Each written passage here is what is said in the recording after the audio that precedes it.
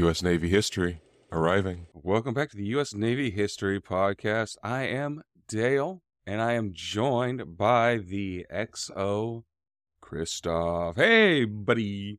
Hey, Dale. Good to be back. Very excited to see where we travel today.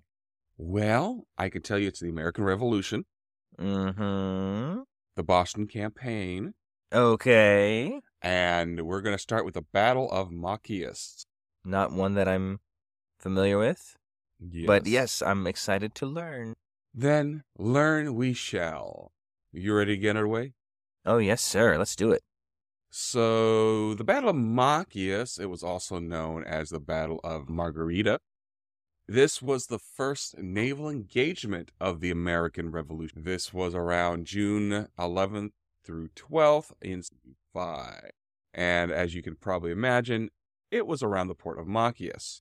And that is what is now eastern Maine. Oh, I like to call that the nose. The nose node. You look at Maine. It looks like a little head, and it's got a little nose. Mm-hmm. Alrighty. So, on June 2nd, 1775, Jones's ship arrived in the port at Machias, while the Margarita was delayed taking in guns from the Halifax. Jones met resistance to allow him to sell his pork and flour, unless he was also allowed to load lumber for Boston. They held a meeting on June 6th, and the townspeople voted against doing business with. So now we're in a hostile atmosphere. And this makes Jones ask Moore to bring the Margarita within firing distance of the town. So this prompted the town to have another meeting. This time they voted to allow him to trade. And then they brought in the Unity and docked it at the... Well, you know what they say. You can get a lot further with pork, flour, and a gun than just pork and flour. Yeah. So after this second vote, Jones, he announced that he would only do business with those who had voted in of trade with his lobster back. And this angered those who had against him. So a guy named Colonel Benjamin Foster, who was a local militia leader, conspired with the militia from neighboring towns to capture Captain Jones. Their plan was to seize him at the church on June 11th. This failed when he noticed the group of men approaching the building. You see a group of armed men walking towards you, and you are the enemy. Yeah, Jones ran into the wood. That's a smart move. He emerged 2 days later. So Moore was his second in command, and he was also attending the church services. He did manage to get back. So some of the militiamen, they boarded and removed the remaining supplies. But they also took her sails. That's a pretty important part of the ship, and the lightest probably that you could take off. Oh, sails are heavy. Well, I mean, removing a mast might be trickier. Well, yeah, that's more complicated. But, Yeah, sails very heavy. I should have been speaking relatively. Continue. Anyway, no sails, no sail. So others went around by land near the place where the Margarita was anchored, and they demanded that she surrender. Moore, of course, refused and threatens to fire onto the town. Now, this threat was really just more bluster than it was a real threat, because Margarita only had a couple of mounted guns capable of firing 1-pound shot. Some more of the militiamen rowed out to the Polly, which was anchored downstream from the Margarita, and attempted to tow her into the harbor. Really? Yes. This failed because she ran aground, more than likely due to low tide. Moore raised anchor on the Unity and came alongside the Polly. They wanted to, of course, recover her, pull her off of Right. pull her off of the bank and get her refloated. There was a brief exchange of gunfire that really didn't amount to anything, but this was with the militiamen on the shore. He got scared, raised anchor again further downstream. He was safe. Now, the next day, the men of the Machias regrouped. Foster took about 20 men to East Machias, where they commandeered the Falmouth Packet, a local schooner. The remaining men commandeered the unit. They re-rigged her and installed some planks as a makeshift breastwork to serve as armor. Breastwork, generally. Breastwork. It is a fortification. This term is applied to temporary fortification. A lot of times you would hear that on land as earthworks thrown up to about breast high. Yeah. And that's why it's breastwork. Oh, okay. And- Makes sense. yeah. Thank you. You're welcome. Now, on warships, the breastwork refers to the armored superstructure in the middle of the ship that did not extend all the way out to the sides of the ship. So, these guys that commandeered the Unity, they armed themselves with muskets, pitchforks, and axes, and they set sail and went after the Margarita. The Margarita at this time had reached the waters of Machias Bay. Moore, he brought aboard a guy named Captain Toby to serve as a pilot. So when they jibbed into a brisk wind, the Margarita's main boom and gaff, and this crippled her navigability. Yeah, I'll say. So because of this, once they got into Holmes Bay, Moore captured a sloop, took off its spar and gaff, and repaired the Margarita. They also took the captain to serve as their pilot, a guy named Robert Avery. So the Unity crew, which numbered about 30 Machias guys, they voted in Jeremiah O'Brien as their captain and set sail to chase down. Now, the Unity is much faster, and they quickly overtook the Margarita, especially because they were crippled for a time. And the Falmouth Packet that they had with them, quickly fell behind. Now, historians disagree. Some of them say that both the Unity and Falmouth Packet engaged Margarita, but others say, no, that didn't happen. A historian by the name of George Driscoll, he says that the Falmouth Packet either just ran aground or never was able to catch up to. So, seeing the Unity approaching, Moore opened his sails and he cut away all of his boats to try to escape. As the Unity got closer, Moore opened fire, but the Machias crew was able to avoid getting hit and pulled alongside the Margarita. Wow, nicely done. It took a couple of tries, but they eventually tied up alongside them and boarded. This boarding action was led by O'Brien's brother, John, and a guy named Joseph Gretchel. Now, both sides were firing muskets at each other, and Moore tossed a hand grenade onto them. But then he was taken down by Samuel Watts with a musket shot to the chest. This is when one historian, a guy named Roger Duncan, said that the Falmouth Packet then manages to alongside the Margarita, and both of the crews combined were able to but we don't know for sure. So Midshipman Moore is now grievously wounded. So his second in command, Midshipman Stilling Fleet, surrenders. Moore was taken into medical care at Machias in the home of a guy named Steve, who is a nephew of Ichabod Jones, but he succumbed to his wound. There were at least 3 other members of Moore's crew also killed. Robert Avery also lost his. I'm curious. I thought when you said we don't know for sure, when that second ship, the Falmouth, joined up with the Margarita and both crews overwhelmed them, they're like, we think that's what happened, but we're not sure. I was anticipating, and all of them were lost at sea, and so this is the best we could come up with. But there were survivors, so I'm surprised that, I guess history is kind of full of holes because people didn't write things down or didn't remember to retell or recall them. I forgot where I was going with that. I guess I'm happy that there were survivors. I wish we knew a little bit more, with more certainty about the story. More than likely why we don't know more is because reports might not have been written. These were just militia. This was the So Right. there was less organization, less records. That makes sense. More than likely, that's what happened. More than likely, it was just the main gist of what happened got out, but not specific. Yeah, that makes a lot more sense. I mean, when you're at the very beginning of a conflict, you're not necessarily making headlines. Right. And the British lost this, and they were a professional navy. They kept proper records. But Mhm. if you've lost the battle, you really can't write down that record into your Right, logbook. yeah. You've just given up your ship. The log goes with it, so what are you going to do? Right. And the captain is usually one that keeps that log, and the captain was shot in the chest. Right.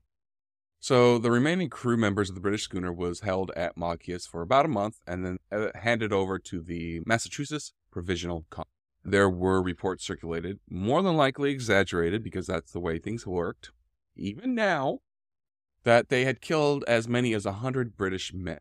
Whoa. And that the Machias lost John McNeil and James. 3 others were wounded but survived. These guys were John Barry, and he had taken a musket ball into his mouth, and it exited behind his. So he was lucky to have survived that. Say, golly. The other 2 wounded was Isaac Taft and James. So the Machias community is terrified. They expected the full wrath of the British Empire to fall down on them. So they immediately petitioned the Machias Provisional Congress guidance, supplies. They were like, we need your help. They organized for the defense of Machias and maintained watches and everything, retaliation. They immediately outfitted 3 of the captured vessels with breastwork and armed them with guns and swivels taken from the Margarita, and changed one of their names. In July of 1775, Jeremiah O'Brien and Benjamin Foster captured 2 more British.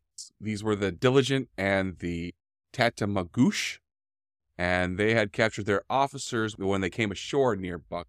In August, the Provisional Congress formally recognized what the Machias community, and they commissioned both the Machias Liberty and the Diligent into the Massachusetts Navy, with Jeremiah O'Brien as their Commander-in-Chief, I assume?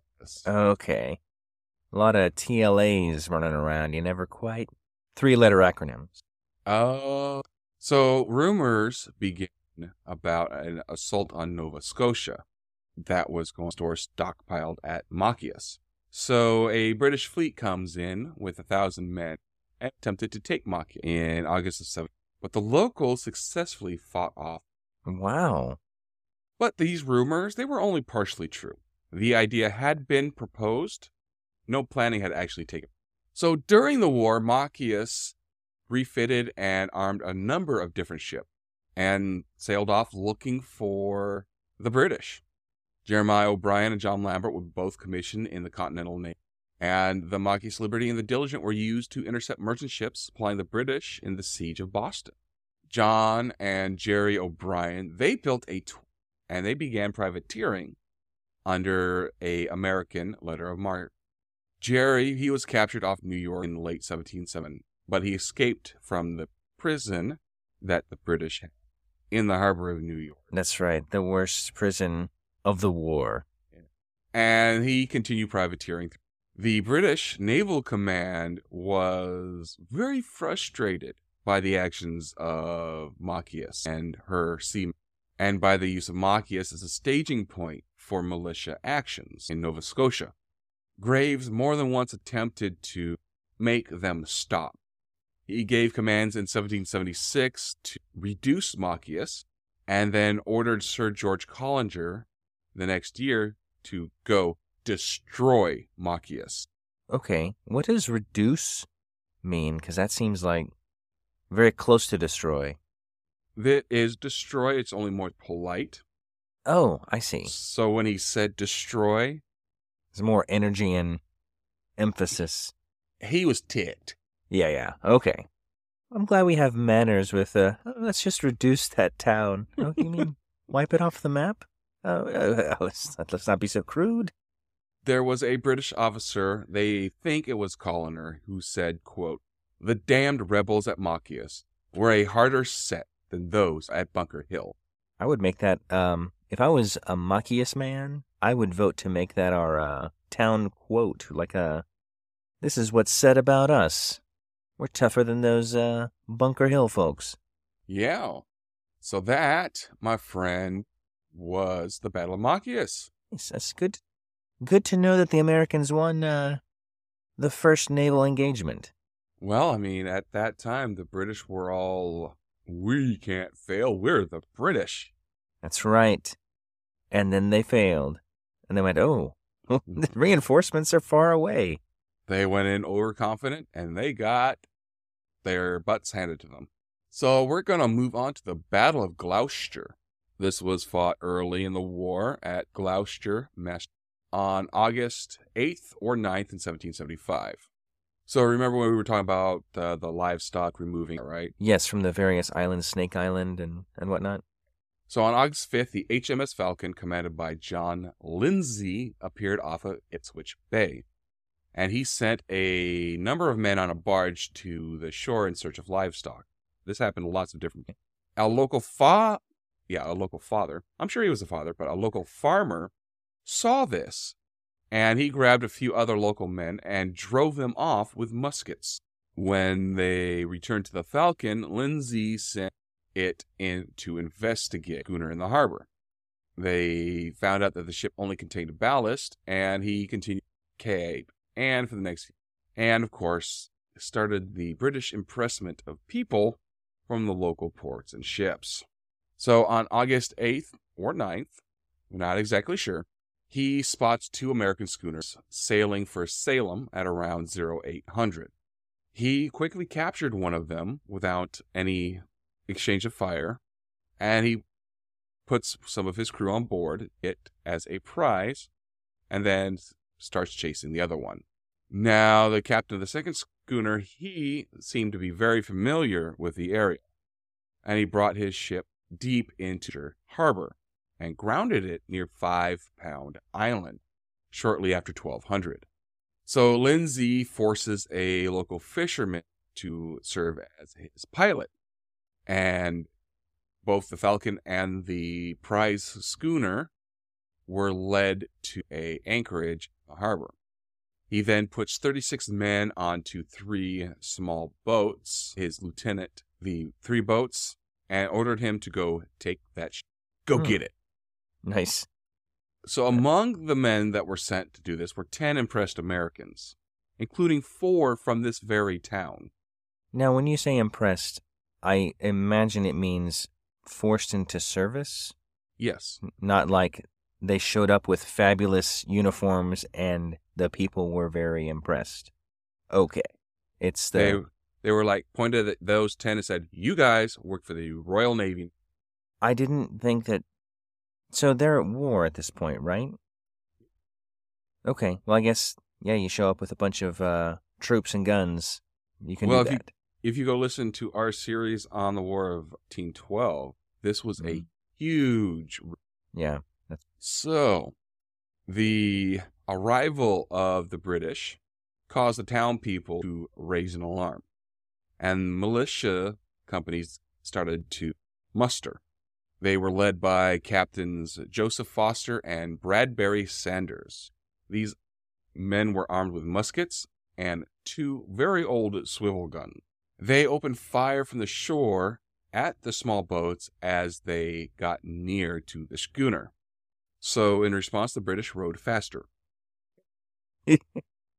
They boarded the schooner, but now they are effectively trapped by constant fire from the shore. So Lindsay, he tries to distract the townspeople and fired on the town itself. Oh, that would be quite the distraction. Yeah. And then he eventually sends a landing party to burn the... That's an even bigger distraction. Yeah. Now, this was unsuccessful. And so the party on the grounded schooner was continually harassed by those on. The lieutenant is now wounded, and he and a few men managed to escape a skiff around 1600. And this means that the Falcon's master is now. The rest of these guys that were left on the ship, which included all those impressed Americans. Oh man, that's the worst deal ever. Well, I'm pretty sure once they figured out who these guys were. Yeah, the idea of being impressed was a common one, and they can say, "Oh yeah, you didn't voluntarily join up with them, so yeah, you're free to go." Well, no. Congratulations, you're now in the Continental League. Oh, good. You have experience. Yeah, we could use a guy like you. And besides, those guys were probably ticked off that they were impressed in the service anyway and would want revenge. Ooh, that's right. That's the best time to recruit. Also, impressed individuals in the Royal Navy were not paid. Oh, really? They were not paid. So they just okay. Yeah. Yeah, that's not great. Oh, by the way, welcome to the U.S. Navy. By the way, here's a paycheck. Yeah, you're going to be happy. So, let's see. So by 1900, all the small boats had been taken. Lindsay then decided to send the prize schooner to go get his men. But the captured crew took this opportunity to overpower the prize crew and took their boat back. Nice. Lindsay is quoted, "After the master was landed, I found I could not do him any good or distress the rebels by firing. Therefore, I left." As you do. Yeah, that makes sense. Yeah. So Lindsay's attempt to burn the town as punishment for resisting him, this was done again later in other naval battles.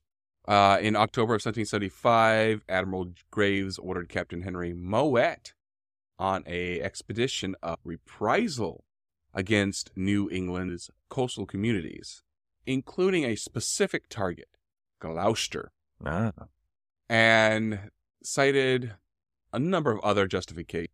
It included Captain Lafitte at Gloucester. And this is Gloucester, Massachusetts, you said? Yeah.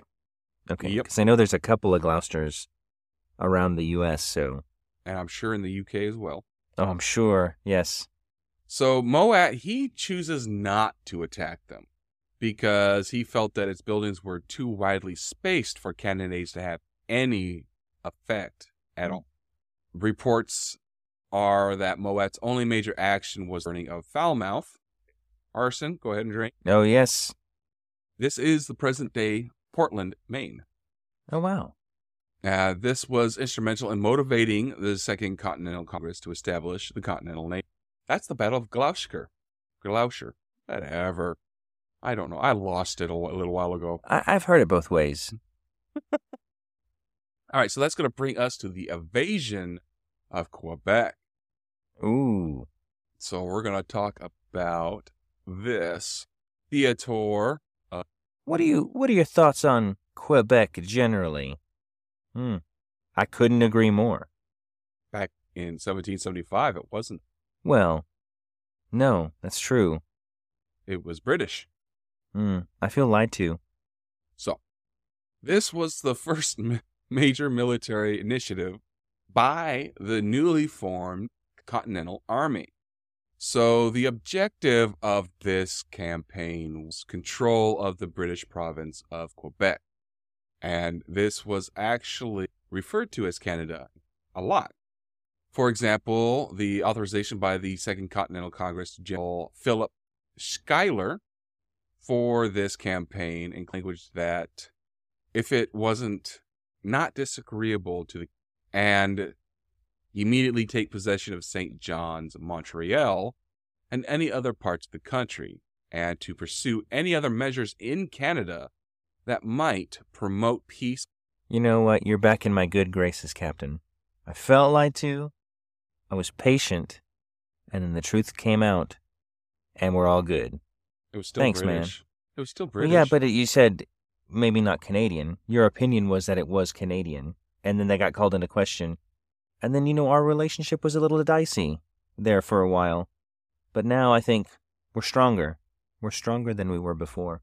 I'm glad we had this experience. Okay. The audience is glad too. I mean, I'll speak for them. You do speak for them. Okay, good. And I'm sorry about that. Anyway. So the territory that Britain called Quebec was in large part the French province of Canada in 1663, when France gave it to the 1760 Treaty of Paris. This treaty formally ended the French in India. So after the start of the war, the conflict, the British Army is surrounded by colonial militia.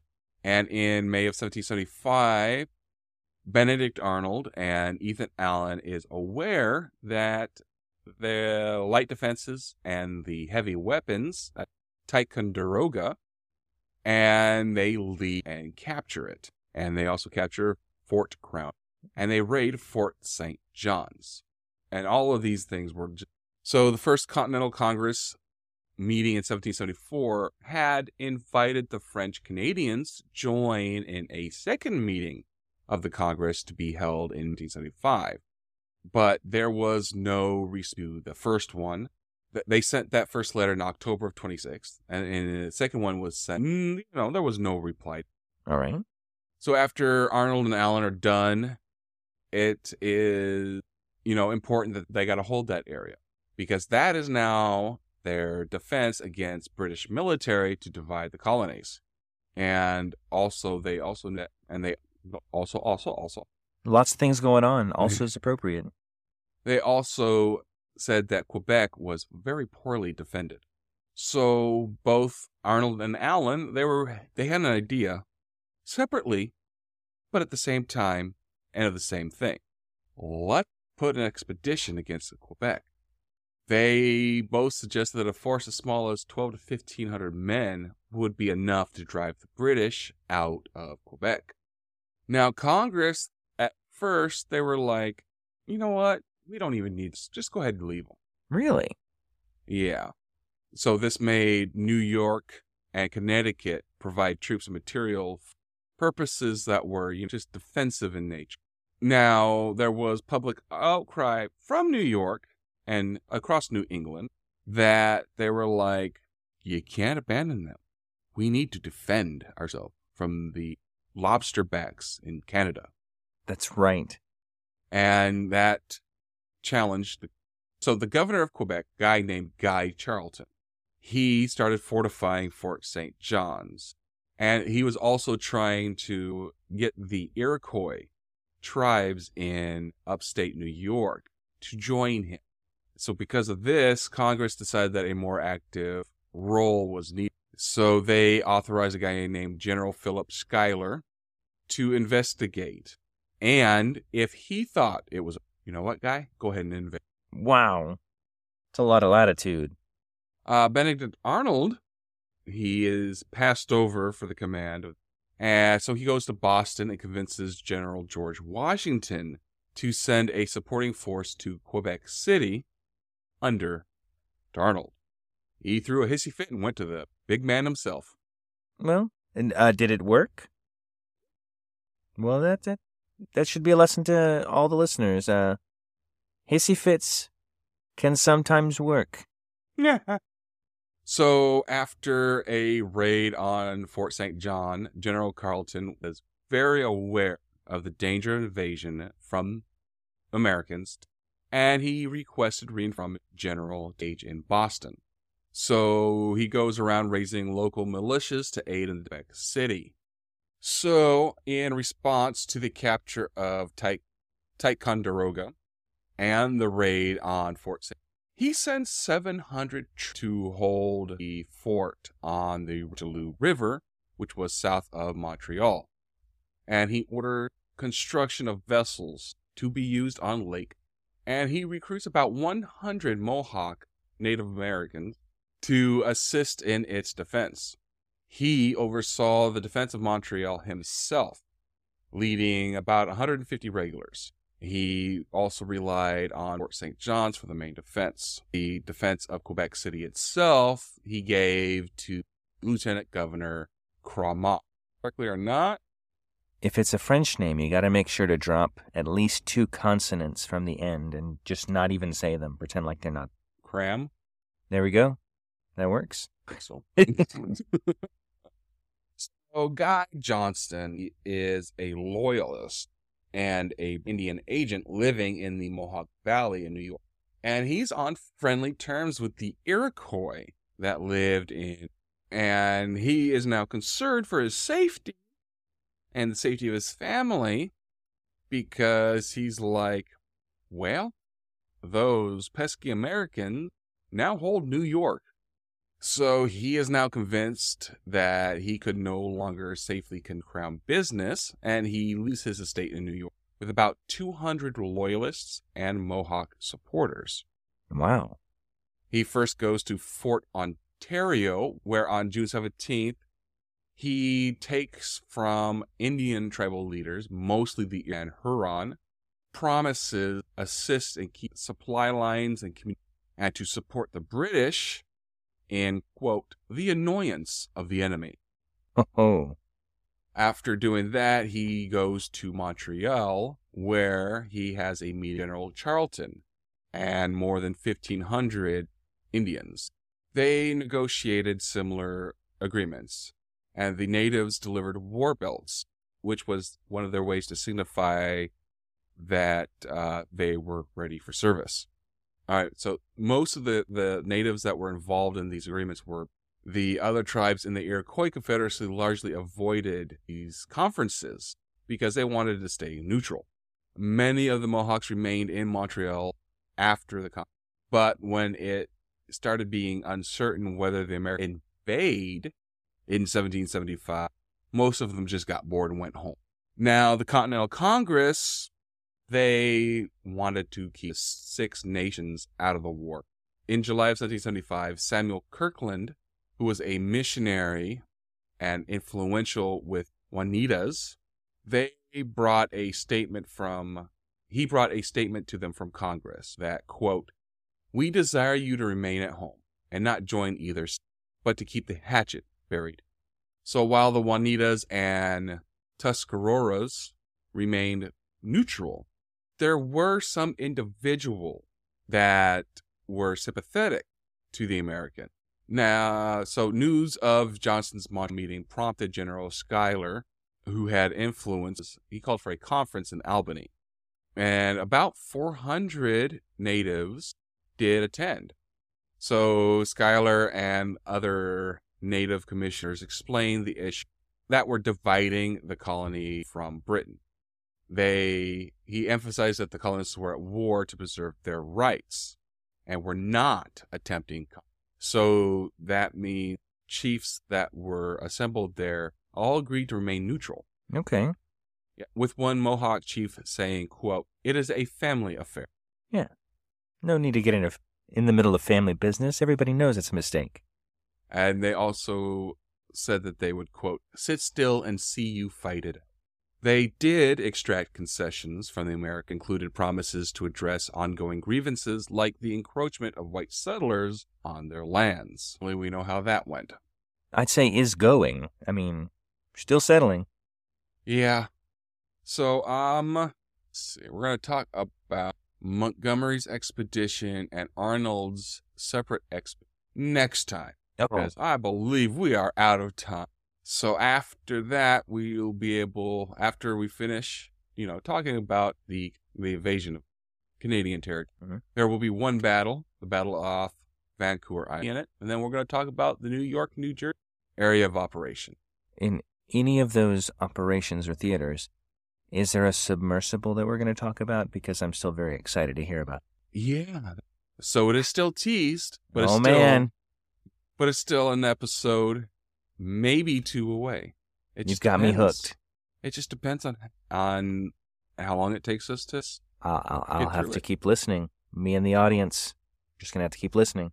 And the submersible, if you would like to know its name, is the Turtle. How appropriate. Oh. So at the end of every episode, we honor one of our fallen angels, and today we are going to honor First Lieutenant Todd W. He is from Hampton, Virginia. He served in the U.S. Army, 1st Battalion, 320th Field Artillery Regiment, 2nd Brigade Combat Team, 101st Airborne stationed out of Fort Campbell. His honors include the Bronze Star, Purple Heart, the Army Commendation Medal, and the Army Achievement. His date of sacrifice was September 9, 2010, killed in action in Kandahar after he was 26 years old. Todd Weaver proudly carried on his family's legacy. His older brother, Glenn, served in the Army during the Iraq War in 2003, and his father, Don, served in Korea's Demilitarized Zone during the Vietnam War, and later in the Foreign Service. Both of his grandfathers served in World War II, William Harris in the Marine Corps and Robert Weaver in the Navy. Todd was the youngest of 4 children born to Don and Jean Weaver in Fairfax, Virginia. Don's career as a Foreign Service officer gave the family an opportunity to experience because of multiple moves during his early childhood, followed by college studies abroad and military assignments. By the time Todd was age 26, he'd lived in 5 foreign countries, visited over and stepped foot on 5 continents. Todd was a standout student athlete at Burton High School in Williamsburg, playing quarterback for the football team and starring on. Before graduating high school in 2002, Weaver was moved to Virginia's Army National Guard after September, when radical Islamic terrorists attacked New York's World Trade Center and the Pentagon. Following high school, Weaver completed Army basic training nearing advanced engineering at Fort Leonard in central Missouri. He enrolled at James Madison University in Harrisburg, Virginia, but his school studies were interrupted in 2003 when his National Guard unit was activated to support Hurricane Isabel relief efforts. A few months later, in March 2004, he was deployed to Mosul, Iraq, in support of OP. After his 10-month combat tour, Weaver returned to the U.S. in February of 2005 and transferred to the College of William and Mary in William. There he joined the Army Reserve Officer Training Program and was appointed Cadet ROTC Battalion Commander. His years at William and Mary were eventful. He studied abroad in St. Petersburg, Russia, and the city took on special meaning when he proposed to his girlfriend, Emma Cloyd, who traveled there to visit him. The two later married and welcomed a daughter, Kylie. Weaver completed airborne training at Fort Benning, Georgia in August 2007. In May of 2008, Weaver graduated summa cum laude from William and Mary with a bachelor's degree in government. He was inducted into the Pi Beta Kappa Honor Society, commissioned as a second lieutenant in the United States Army Infantry. He was deployed to Kandahar Province, Afghanistan, with the 101st in May 2010 in support of Operation Enduring.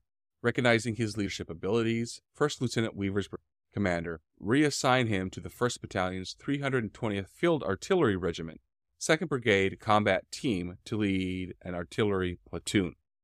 His platoon was tasked with conducting operations in Arghandabad River Valley west of Kandahar. On September 9, 2010, First Lieutenant Weaver was lost when insurgents attacked his platoon with an improvised explosive. Weaver's daughter Kylie had just. First Lieutenant Todd William Weaver was laid to rest with his fellow soldiers at Arlington National, across the Potomac River from Washington, Section City, Site 918. Weaver was inducted into the Army ROTC Hall of Fame at the College of William and Mary. A Todd W. Weaver Study Abroad Scholarship was established in. According to William and Mary, the scholarship can be used for an academic program or independent travel related to better understanding other. First Lieutenant Todd W. Weaver. Thank you. All right, X. Get us the heck out of here. Sure thing. Let's see. Thanks for listening, number one. I'm really excited to learn more about the American Revolution with all of y'all. And if you ever want to contact us, if maybe you say, hey, wait a minute, my great-great-great-grandfather fought in that, and that's not how it went down, and let me tell you what he said, feel free to email us. You can email us at usnavyhistorypodcast@gmail.com. And then we can also be reached on Twitter/X, or it's either or. The slash means either or. You can reach us there with the handle at USNHistoryPod. We are also on YouTube. You can listen to us there. You can also join our Discord server, and interact with fellow fans and the both of us. You can find links to that in the show notes. And let me see if there's anything else. It's everything, Captain. Sounds good to me. Cool. Well, take it away. We wish you fair winds and following. Bye, guys. See you later.